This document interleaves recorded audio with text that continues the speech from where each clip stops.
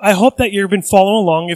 If you have the interwebs and you don't come here once in a while, then you should catch up.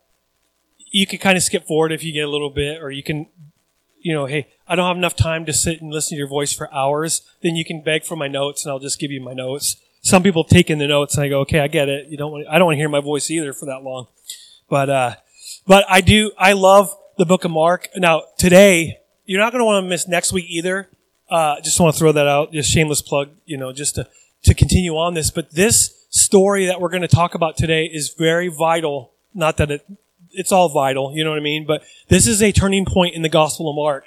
This is a chapter, and this story that we're talking about is a moment that moves beyond just, I won't say healings and all that are superficial or not. They're important, but it goes even deeper than that. It goes deeper in really who Jesus really meant to be. And so we're in Mark 8. Everybody there in your Bibles? If not, it's going to be on there. If you don't have a Bible, we do have Bibles that we give away, and I think they're on the table out on the way out to the parking lot. You can have one, keep it, put your name in it, underline it, do whatever it takes to get the Word of God in you. But I like this because this story is really a continuation of last week's story. If you weren't here and you missed last week's story, you're in luck, because I'm going to mention it in passing, because it's very vital that you understand the story from last week. Does anybody know in a sentence what happened last week, just on the top of your head? Uh-oh. Huh? Jesus showed up. Healing. Blind man. Spit in the man's eyes, right? Does that ring a bell? Right? It's a story that I can't seem to quite forget myself. I'm like sitting there going, that's a radical way. I mean, if someone's praying for me, can you just pray? I don't mind you laying hands on me. That's what the Bible says. But the Bible doesn't say to spit on our eyes or our ears or our tongue or whatever. I have a headache, so I need to have someone spit on the back of my head. I have a migraine or something right here. My sinuses, which this is true, my sinuses have been hurting for a few weeks. I don't know what the deal is. I need someone just to spit in my ear really quick. Maybe that will heal it. I don't know. But Jesus, for some reason, he took 3 separate opportunities to pray for someone and heal someone through spit. I have no idea.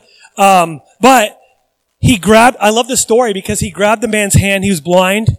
Some friends took him there, and blind people were isolated. They were cursed, basically, according to Jewish, people. They were cursed. And so Jesus took him by the arm, escorted him out of the village to be alone. I really believe that, to get away from all the unbelief and all the people who are judging him.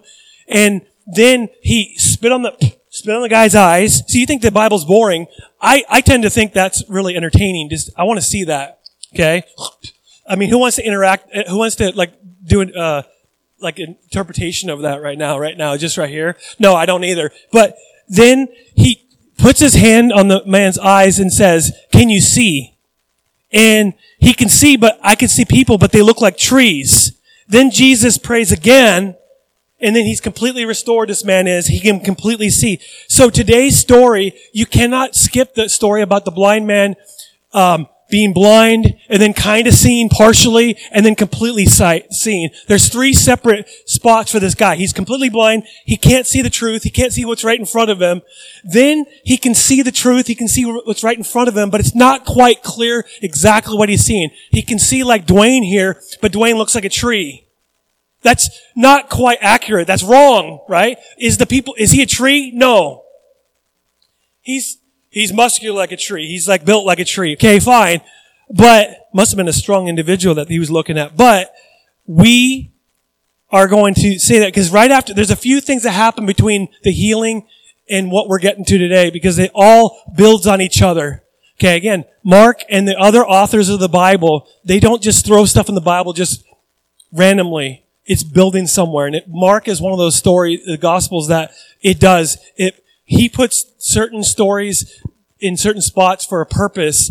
And so right after he heals the blind man, the blind man is going to go away, and Jesus, don't go into the village. Don't go in the village. Okay, which is kind of strange, but they would have crowned him king right then, right there. And Jesus, he was not here for being earthly king. Okay. And then he asked an important question. And the question we've already asked today, But I'm going to spin it to ask you guys, this is an important question today, is who do you say Jesus is? So he just healed someone. So if Jesus is asking that on the way to somewhere else, and he says, hey, guys, who do people say that I am? And then they say, this. Okay, who do you say that I am? I would like to say, oh, you're healer. Oh, you're that guy who can feed people. Right? How many of us would be, instead of going to the grocery store after church, because I see a lot of you guys after church at the grocery store. We have a little church reunion there, like 5 minutes after church. And how many of you guys would rather just go home and dinner's already ready for you right there? Jesus has made it for you. I would. Thank you, Lord. I'm praying for that. It never happened to me yet. So I would like to say, Jesus, who do you say I am? You're my feet. You're my sustenance, I guess. You provide this food for me. I don't even have to go to the grocery store. Okay? Here's a question about the feeding of the 5,000 and 4,000. Was the fish, was it cooked or was it uncooked? I just don't know. That's a question I got, they just think too much, I guess, about it. But the answer to that question, and I'm being serious, like the answer to that question, if Jesus were to come up to you and say, I don't care what different churches say who I am, who do you, or even what the Bible says I am, what does it mean to you? Who do you say I am? Who is Jesus to you? What does it mean to be a follower of Jesus? Is he your genie in a bottle? See, I watched, the little cartoon. I'm not a huge Disney fan, but when I was younger, my sister was, so she made me watch Aladdin, okay? And Robin Williams is the genie, and Robin Williams made the genie, in my opinion. But anyway, like if you rub the lamp and the genie's coming out of there, and it's like some of us, that's how we treat God. He's been in that bottle for 2,000 years, and finally, I need you. Now I'm going to show up. I need you. I'm just going to show up here. I don't really need you. Get back in that bottle and just sit on there. And it makes a nice decoration right here I'm just going to, that's Jesus. That's why Jesus has to ask these disciples, who do you say I am? And the answer to that question is going to radically change your life from this moment forward. You could, but you shouldn't just say, this is who you are to me, and then live as if he doesn't exist. Okay? I've heard it called a practical atheist. It's, you say that God exists, but you live as if he doesn't exist. You live like he doesn't even change your life. Like, he's changed my life, but not really. So my question to you, who do you say Jesus is? Now, if you have a personal relationship with God, and you actually know who he is, I pray that Jesus would even take those small blind spots that we all have, that we can't quite see. It's kind of like the time that I was in college, and I was coming back from church one day, and my church was north of Seattle in Linwood, and I was driving back. I was visiting my parents in Puyallup, and so I drove from Seattle area, and it had just poured. Then the sunshine came up, and the sun was shining on the ground, and it was so bright I could not see. Now, I'm not a person that can wear sunglasses unless I get them on this one right here. Because if I wear sunglasses, then I can't quite see. It's like I see trees. That's not good, right? But I could not quite see. I could see that I was going straight. I could see the cars right next to me, but I couldn't quite. I was blinded. I could see enough to get where I was going, but I couldn't quite see. That made me comfortable. I was very nervous the entire time because I was like, it's beautiful in Seattle when it doesn't rain, but I don't like that. It was shining right on the pavement. And so some of us, if not all of us, need to pray that God would take those blind spots off so that we could see. Because here's the deal. Some of us spiritually are just like that blind man when Jesus first healed him. He was healed, but he was not yet healed. Okay? It was not finished yet. He still had some blind spots. He could see, which was praise the Lord, but he couldn't see. Like, if he's looking at people and he's seeing a tree, then something's wrong. There's a tree, there's a tree, there's a tree there, and they look at me and there's a boulder, there's a rock, right? I don't know. But see, what I want to see, I want us to see Jesus, the real Jesus. Now, I want to catch you all up from last week's message to get to this message because each one of these little snippets of Jesus' life is so important to get there. So let's go to chapter 8. And if you missed last week, don't feel guilty because you're getting the same story here, okay? It's important. You're getting caught up again. And for some of you guys, we already heard this. Yeah, but I said, what did I preach about last week? You didn't remember. So now you'll remember, okay? When they arrived in Bethsaida, some people brought a blind man to Jesus. And they begged him to touch the man and heal him. Jesus took the blind man by the hand and led him out of the village. Then, I love this part, spitting on the man's eyes, he laid his hands on him and asked, "Can you see anything now?" The man looked around. "Yes." He said, "I see people, but I can't see them very clearly." In other words, there's a fog. There's a haze. It's a little hazy. They look like trees walking around. Then Jesus placed his hands on the man's eyes again, and his eyes were opened. His sight was completely restored, and he could see everything clearly. Jesus sent him away, saying, "Don't go back in the village on your way home." If there's so much there that we're not going to get to, if you haven't seen it, last week's message, shameless plug, go on YouTube. For what it's worth, people are they're wanting to study this stuff right here. I'm getting a lot more views on my sermons than normal, because people need to hear this stuff. They want to know who Jesus is. So if there's so much here, it's just rich, okay, that I don't have time to get to right now. But just go to that, not now. You don't have to put in your earbud and listen to it. Do it after church while you're eating lunch or something. So here we go. This man went from not being able to see to be able to see in part, and then to be completely have sight. That's just an amazing thing. And so this illustrates a bigger issue, by the way. Jesus' disciples, see, in this entire story, two things have happened that we talked about one, but we missed the other one. Jesus fed the 5,000. Remember that? Now, we mentioned this last week because the second thing that happened, he fed the 4,000. Now, if you're the disciples and Jesus says, "We're going to feed the crowd," Dwayne, wouldn't you know what to do now?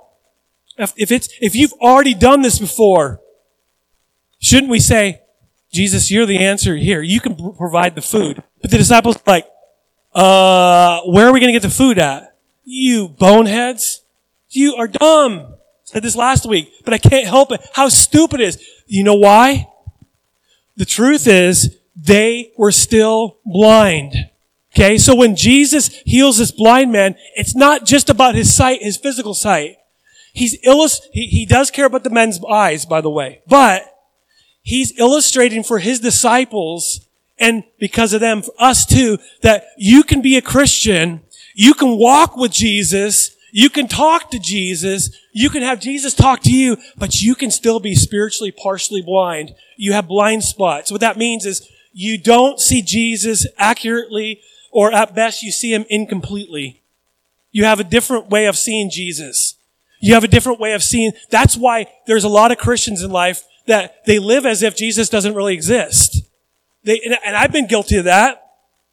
I should buy a t-shirt that says, "Sometimes I don't act like Jesus." Like someone comes up to me and treats me horribly. Like, for example, they've never done this, but don't do this as an illustration, but someone walks to me in aisle 2 and they get mad at me and they just spit on me. How am I going to react to that? Praise you. Praise the Lord. Praise the Lord. God bless you. Honestly, I'm probably going to go, or spit at them back. That's probably better. I would not punch them. Okay. Last time I got in a big fight in 8th grade, I got beat up. But anyway, that did not work out well for me before. But I'd probably spit back. Why? That's not very Christ-like. So it's very possible that there's someone in this room, or maybe you're watching online, and you're being honest, you go, "I do believe in Jesus, but I do have a few blind spots." And that's what today's about. Because the disciples were clueless, and Jesus didn't say, "Oh, you're just a little clueless."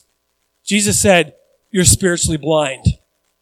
And so we get to the next story in Mark chapter 8, verse 27. One verse after this, right after the healing, Jesus and his disciples left Galilee and they went up to the villages near Caesarea Philippi.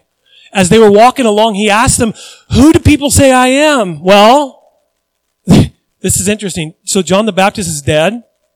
Some people think that he somehow came back to life. Some say John the Baptist. Maybe there was some resemblance. I don't know. Some say Elijah, who had been dead for a long time. And so others say that you're one of the other prophets, those prophets of the Old Testament that they assumed that would come back at some point. And then he asked them, fine, who do people say I am? Well, I saw you in a movie once. I saw The Passion of the Christ. And you did this and this and this. And then Jesus goes, okay, stop. Who do you say I am?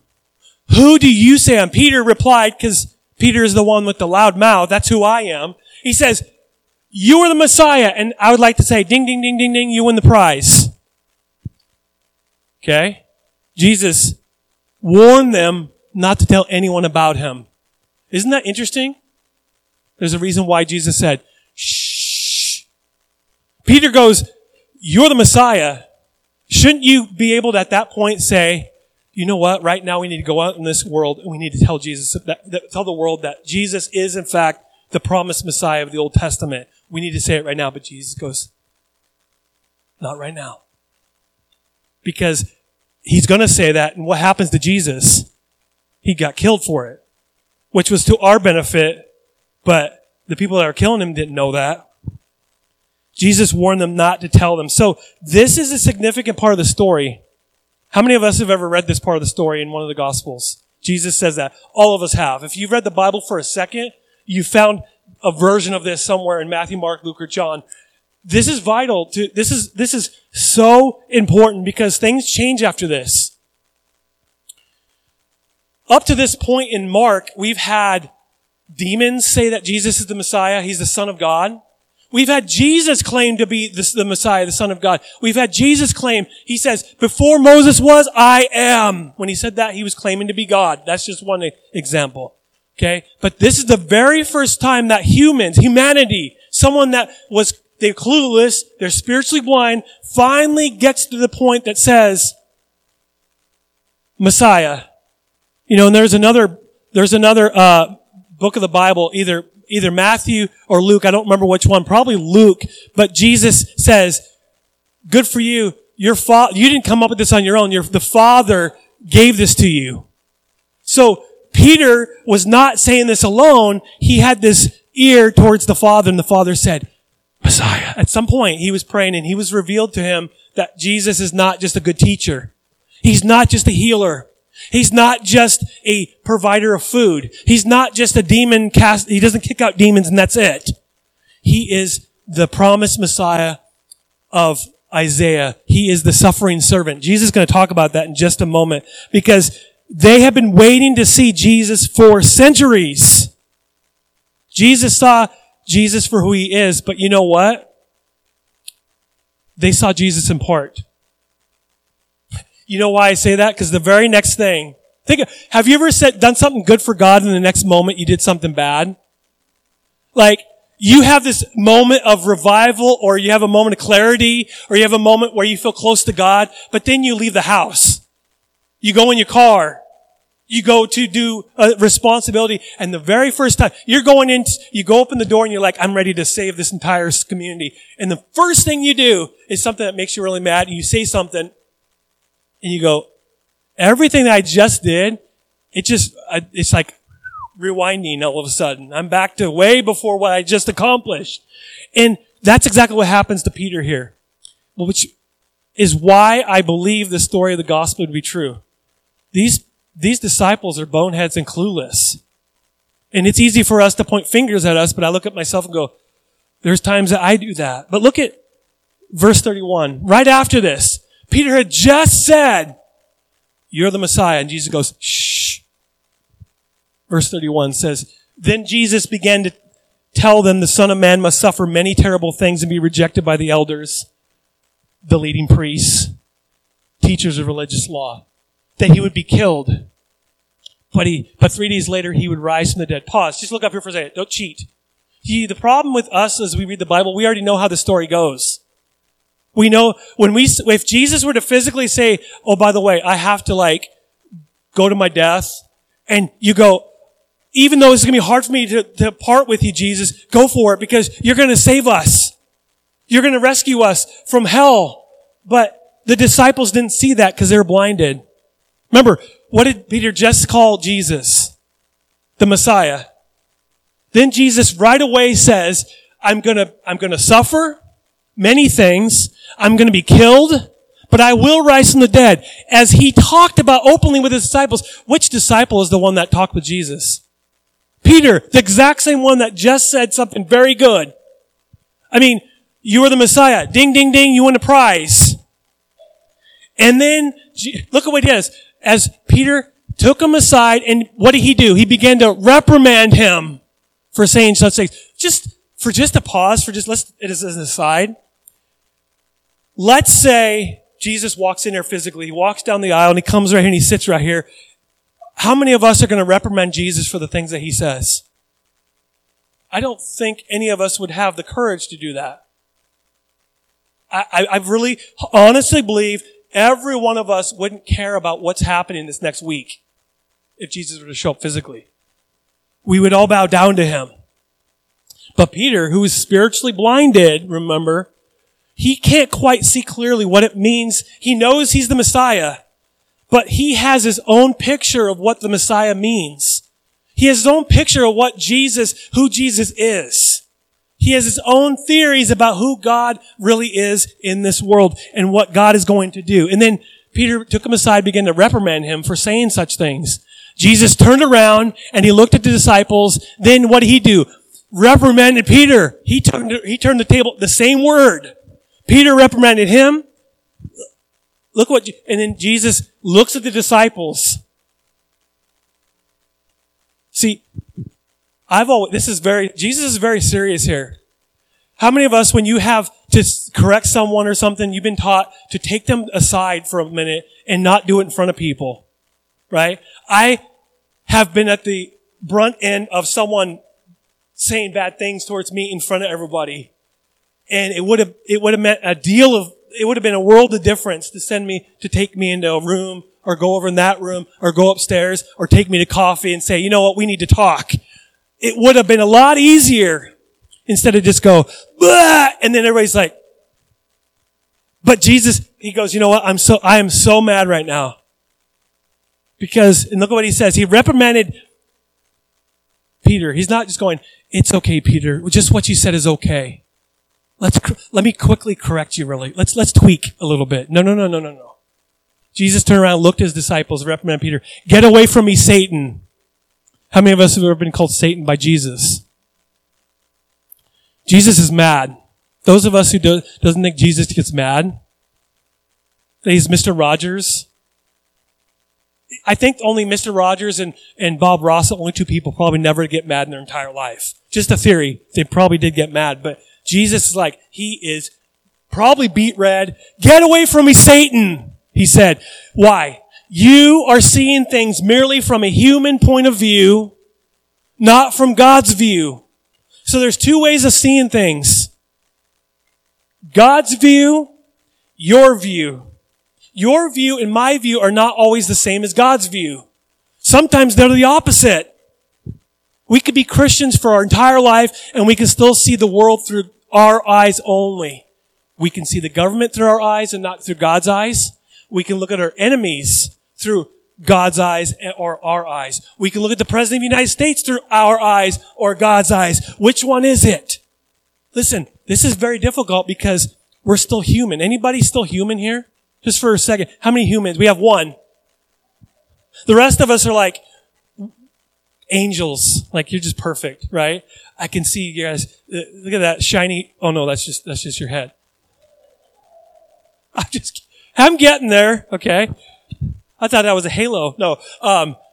This is important here because you can see your situation. You can see your trials. You can see your storms. You can see the government. You can see the world situation. You can see Russia and Ukraine. You can see all of that through your own vision, or you can see it through the eyes of God. Which one do you want?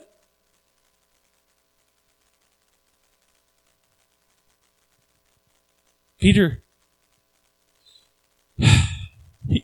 says you're the Messiah, wins a prize if he was on a game show. You win a new car, right? And then Jesus has to take the keys away because he's like, nope, you don't get the car again.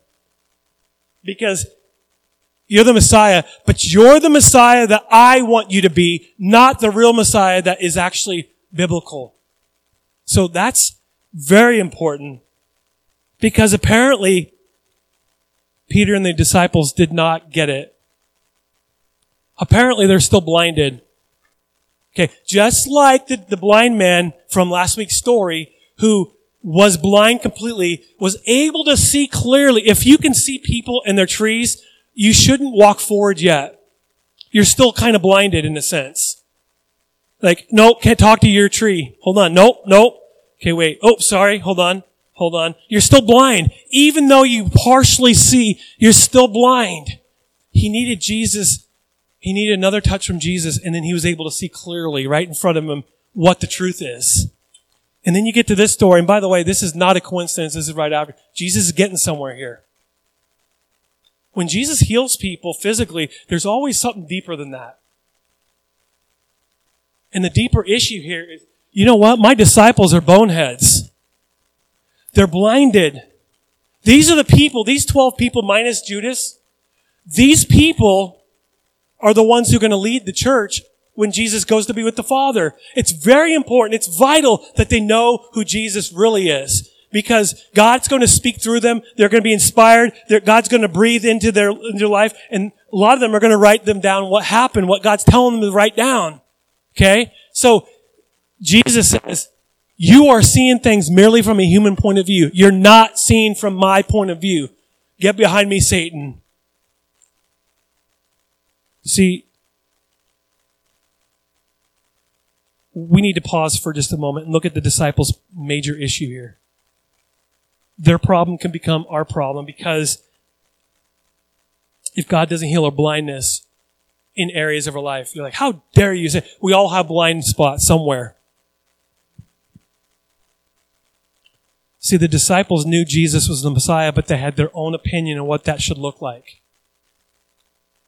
God creates us God creates us in His image. We return the favor and create God in our image.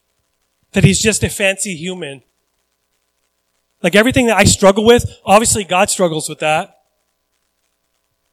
No, it's not that. See, there's a few things that they assumed, that the disciples and other Jewish people, they wanted Jesus to save their nation politically. Didn't happen. Jesus didn't go into Israel to go into an evil dictatorship and get rid of it and say, nope, now I'm going to lead you this way. He didn't do that.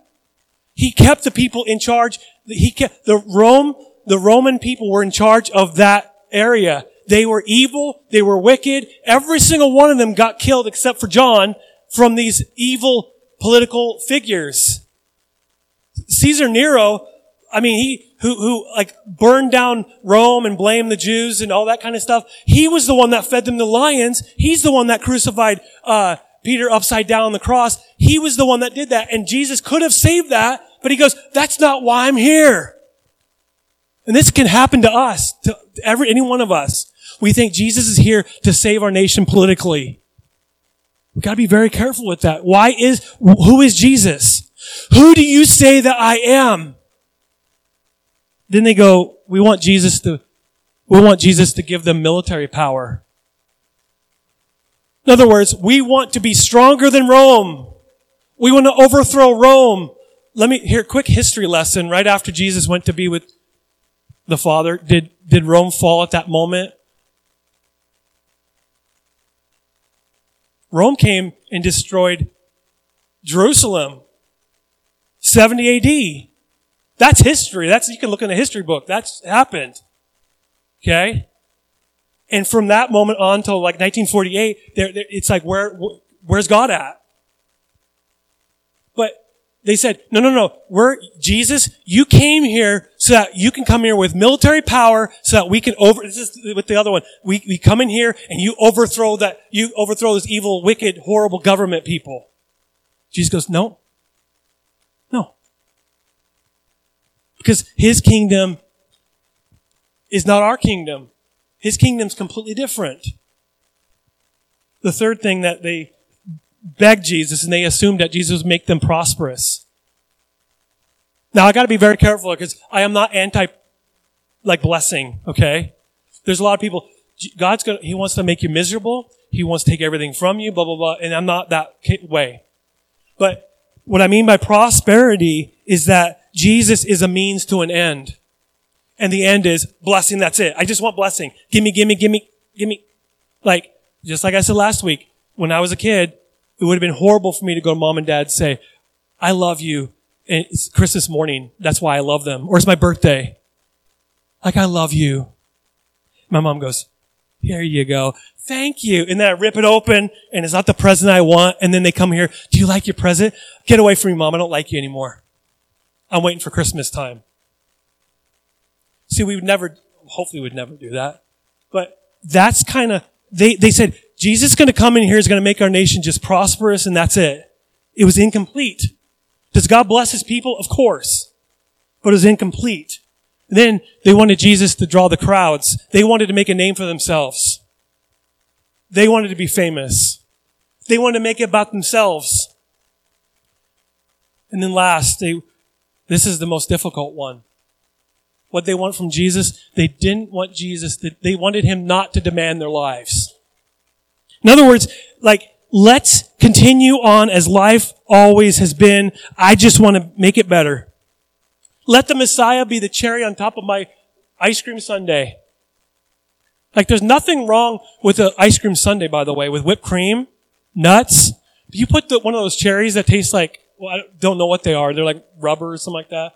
They have that sweet little, I could drink. How many of us, maraschino cherries, you take that bottle or you take that little jar, could you drink the cherry juice? I could. How many of us could? Thank you. Yeah. Good job. Just the two Bremer boys. Okay, that's good. The rest of us, you still can go to heaven, but no, most people don't like those cherries. But you know what makes even a better sundae? Putting one of those on top. Plop. And that's who God is to some people. Like, my life's going pretty good, Pastor, but it's not perfect. But if I just get on the good graces of God, maybe my marriage will go better, or maybe my finances will get better. And I get it. God does bless his people. God wants to heal you. He wants to restore you. But that is not a means to an end. The end is wholeness, healing. That's it. Here's the end. Jesus. I have one amen. I love that. Because it is very difficult, because we're a little nervous because we're like, but I like his blessing. So do I. But what's it really about? What's discipleship really about? What's the relationship with God really about? Just making me better, making my life better? Or is it about praising the name of Jesus for eternity? Now, it's interesting how Jesus always tells his disciples and people not to tell others about me. Peter tells Jesus, you're the Messiah. Good. Just don't tell anybody about that. You want to know why? In that instance, I really believe it's because that Peter's view of the Messiah was incomplete. He didn't want that lie to be spread to the whole world. This is who the Messiah is. He's coming. My Jesus is coming to destroy Rome. My Jesus is coming so that I would never have a headache again. My Jesus is going to show up and he's going to make our nation prosperous. My Jesus coming here so that he's just going to pat me on the head, give me a cookie, give me a blanket, say, go take a nap. And that's what life's about. No. That's not who the Messiah is. That's not who Jesus is. That's incomplete. Jesus came to do something much greater than that. You're like, what are you talking about, Pastor? Are you going crazy? No. Jesus is saying something right after this. Verse 34. Because these verses are some of the most important verses of all. This is where the rubber meets the road. This is where we separate the Christians from the followers of Christ. This is where we separate the religious people from the people who really want to honor Jesus with their lives. This is where it separates. Verse 34, Jesus, it goes on to say this. Then calling to the crowd, it's not just about the disciples, it's about us too. He calls the crowd. He said, if any of you wants to be my follower, pause.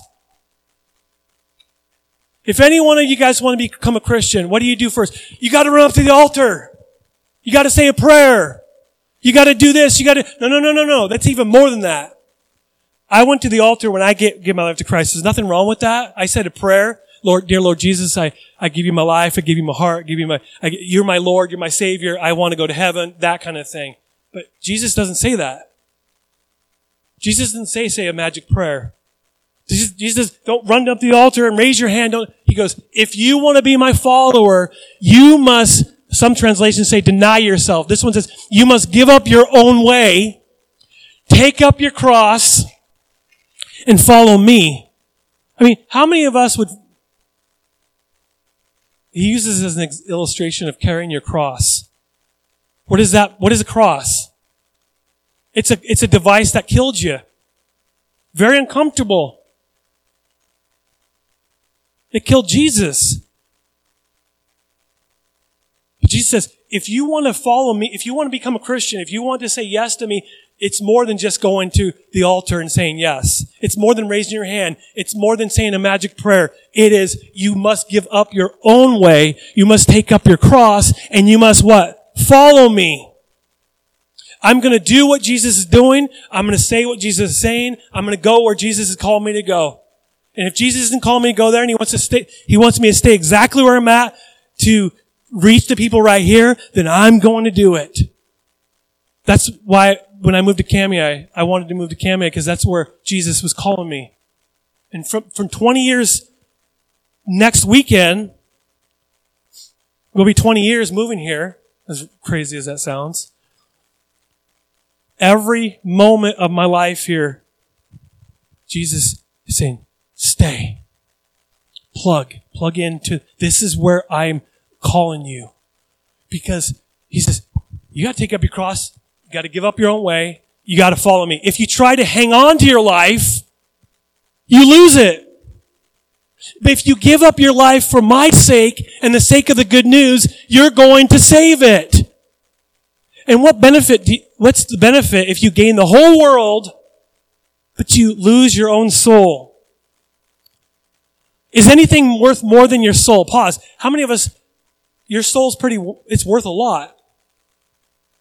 Your soul's going to live forever. This little skin here, not going to live forever. This nose, this pointy German nose right here, that's really kind of, Hayden makes fun of it. I'm not always going to have this nose. Soon this is going to be gone.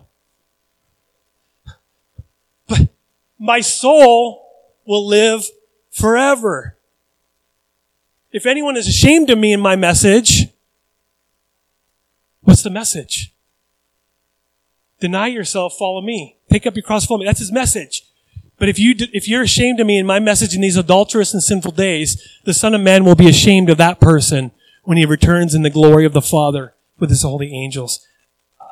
I don't like that. So, does God really bless us? Of course he does. Does God heal? Of course he does. Look, he healed the blind man. Does God reward? Does he do good things? Of course he does. He gives you peace. He gives you hope. He gives you joy. Yes. But what is it really about?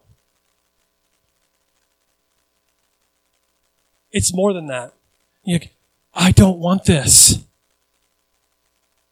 This is where a lot of people, even in the Bible, there's followers that Jesus that walked away. See ya. Don't want this. Too much. Here's my promise to you. When you say yes to Jesus and you make it more than religion and you make it more than just, Jesus, just show up. Here's my life. Can you just bless this? Can you just, I'm going this direction. Can you just clear the path that I'm already on? Because that's not what it's about. It's about following Jesus on the path that he's carving out. And the road that he marks out isn't the easiest one to follow. It is not the easiest one to follow. Sometimes when you walk the path that he's on, he's going to lead you in areas that you never would have walked by yourself. There's things that I've done in my life because I follow Christ that I never would have chose on my own because I'm lazy. And I like comfort. See, do I want to please and honor myself or do I want to please and honor God? Because you can't do both. Paul, who was crazy in love with God, Galatians 2:20 said this. Interesting, I didn't put it in there. Anyway, just listen to this. That's weird. I thought I put it on here. I practiced through that. Anyway, it might be out of order. My old self, okay. I'm out of order in my notes. Okay, here, sorry. Fast forward through this part of the YouTube. What does it mean to follow Jesus? I got so excited I skipped my notes. It means that you die so that you can live. What does it mean to be a follower of Christ? It means that you die, your vision of who you really are, it's crucified so that you can really live. Now, Galatians 2:20. I got so wound up. That's what happens. My old self, everybody say old self. That means that there was a self that's no longer alive in you. When you're a Christ follower, when you're a Christian, you are not who you used to be. You can't just say, this is who I am. Now God just reward me and bless me and I want to be the same. No. My old self has been crucified with Christ. It's no longer I who live, but it's Christ who lives in me. So I live in this earthly body by trusting in the Son of God who loved me and gave himself for me. So what does it mean? What does it mean to follow Christ? It means that you die so that you live. What does that really mean? It means that you don't have your own agenda anymore. You don't just, I have my own way, God. If you could just bless that, that's it.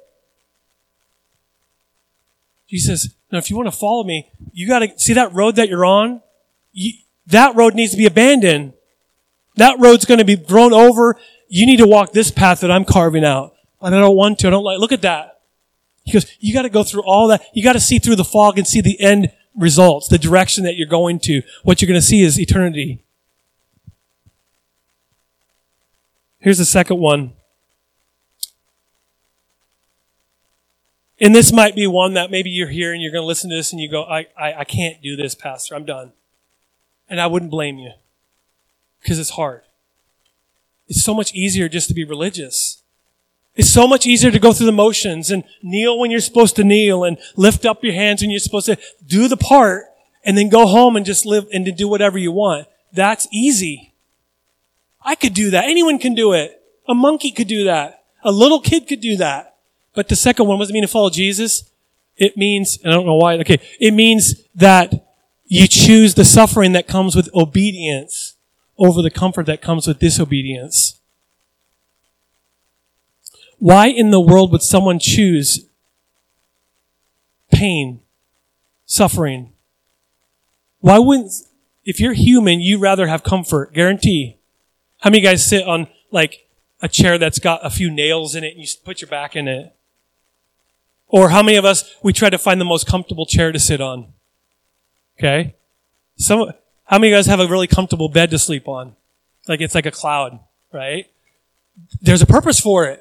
Because it feels good. It's necessary. But in the life with Jesus, He's going to walk you down a path that you're going to go, man, if I wasn't a Christian right now, it'd be so much easier. Some people, they lose jobs, they lose friends, they suffer. It means that they sacrificed their own way. They've lost material possessions. My question is Jesus worth it? There's a question. Who do you say Jesus is? Here's a question I'm going to ask you. Is Jesus worth it? Because like I said, the road that you're walking on, there's fog. There's things that might trip you up a little bit. Oh, that hurts. Oh, it's just stubbed my toe like that. But if you could see through the cloud, if you could see through the fog, if you could see beyond all this stuff that you have to go through in this life, you'll see where you're going. You'll see where you're going. Here's my issue with some people. they think this earth, this is it. Like Christians, like if God can make this perfect, I don't even need eternity. If you could just take care of all my issues, Lord God. Sometimes God says no. Why? Because he's taking you on a road following him. Is this world our permanent home? No, it's not. And last but certainly not least, and again, this is tough because some of us are going to go, I don't know why I even went to that church in the first place. Because we live in, and this is going to sound like I have a tinfoil hat, but I really believe we're in the end times. There's too much evidence to prove it. That that's why we're going through Mark, is we have to get the real Jesus. And the last part is that it means to follow Christ. It means that we need to renounce prosperity. Don't leave me yet. We need to renounce prosperity and reward in this world for prosperity and reward in the world to come. Listen. Does God bless? Of course he does. I said that already. Does God reward? Yes, he does. Does God heal? Of course he does. But Jesus, he said, what does it profit a man to gain the whole what? World, but lose his soul? See, everything in this world that we hold on to dearly, that I hold on to dearly, it will not last forever. I could go to my grave with $1 million. I'm kind of $1 million shy of being there, but not quite $1 million. But they could put me in that pine box and put me in the ground with my wallet in my pocket. It won't matter. They could put $1 million in the coffin with me. They can bury me in a gold coffin. Don't do that. Don't waste your money when I die. You know. But they're still going to cover it with just free dirt.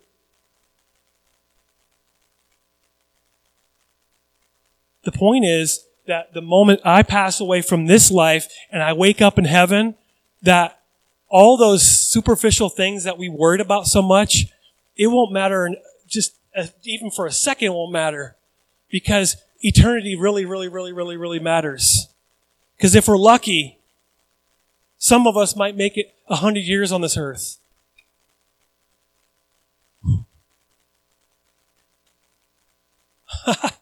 How many of us want to live to 100?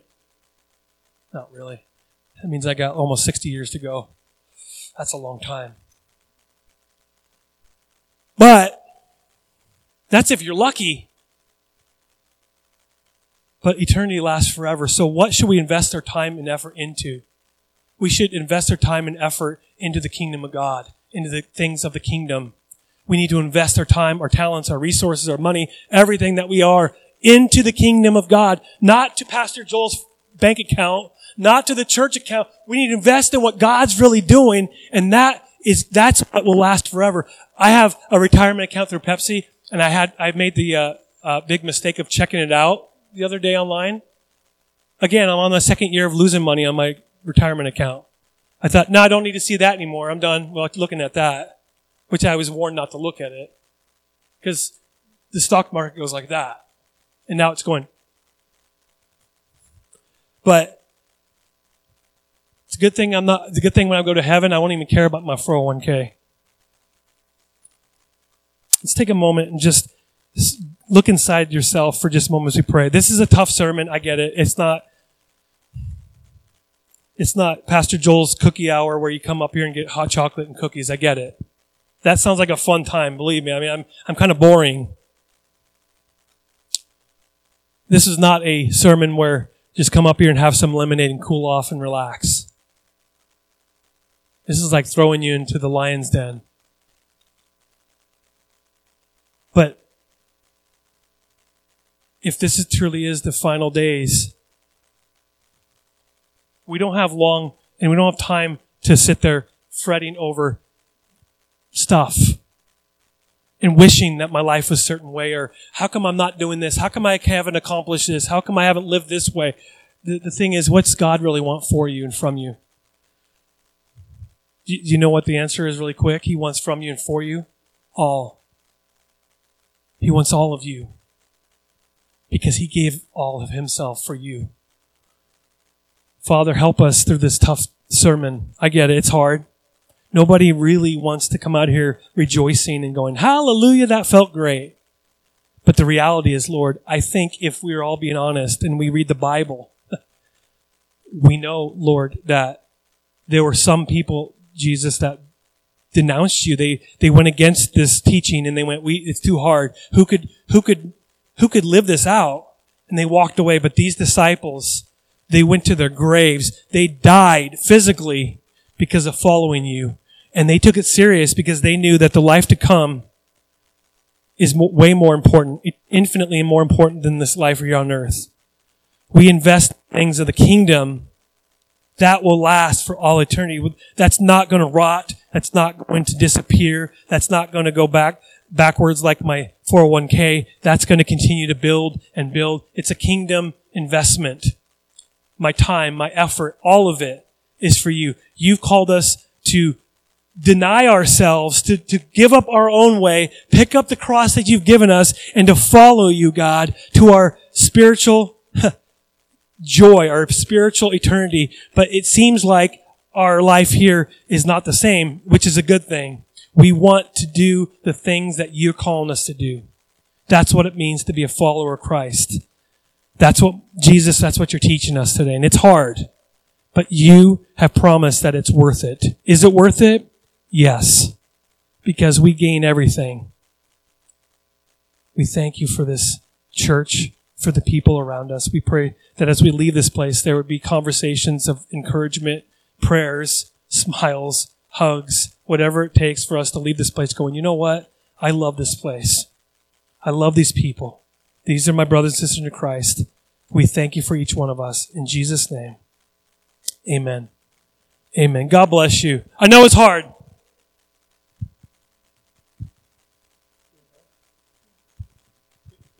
Your wife told me to share. So I'm trying to figure out how to do this right. And I'm not sure I know how to do it right. But anyway, I'll just say that, and it goes with your sermon.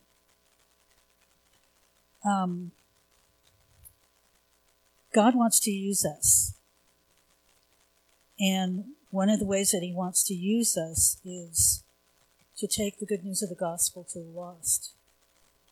For a lot of years when I was growing up in the Lord, I heard a lot of pastors talk about you have to do it a certain way. You have to have tracks. There's this 4 spiritual laws. And it just stunted me. I couldn't do it. I couldn't do it. And it's only been in previous years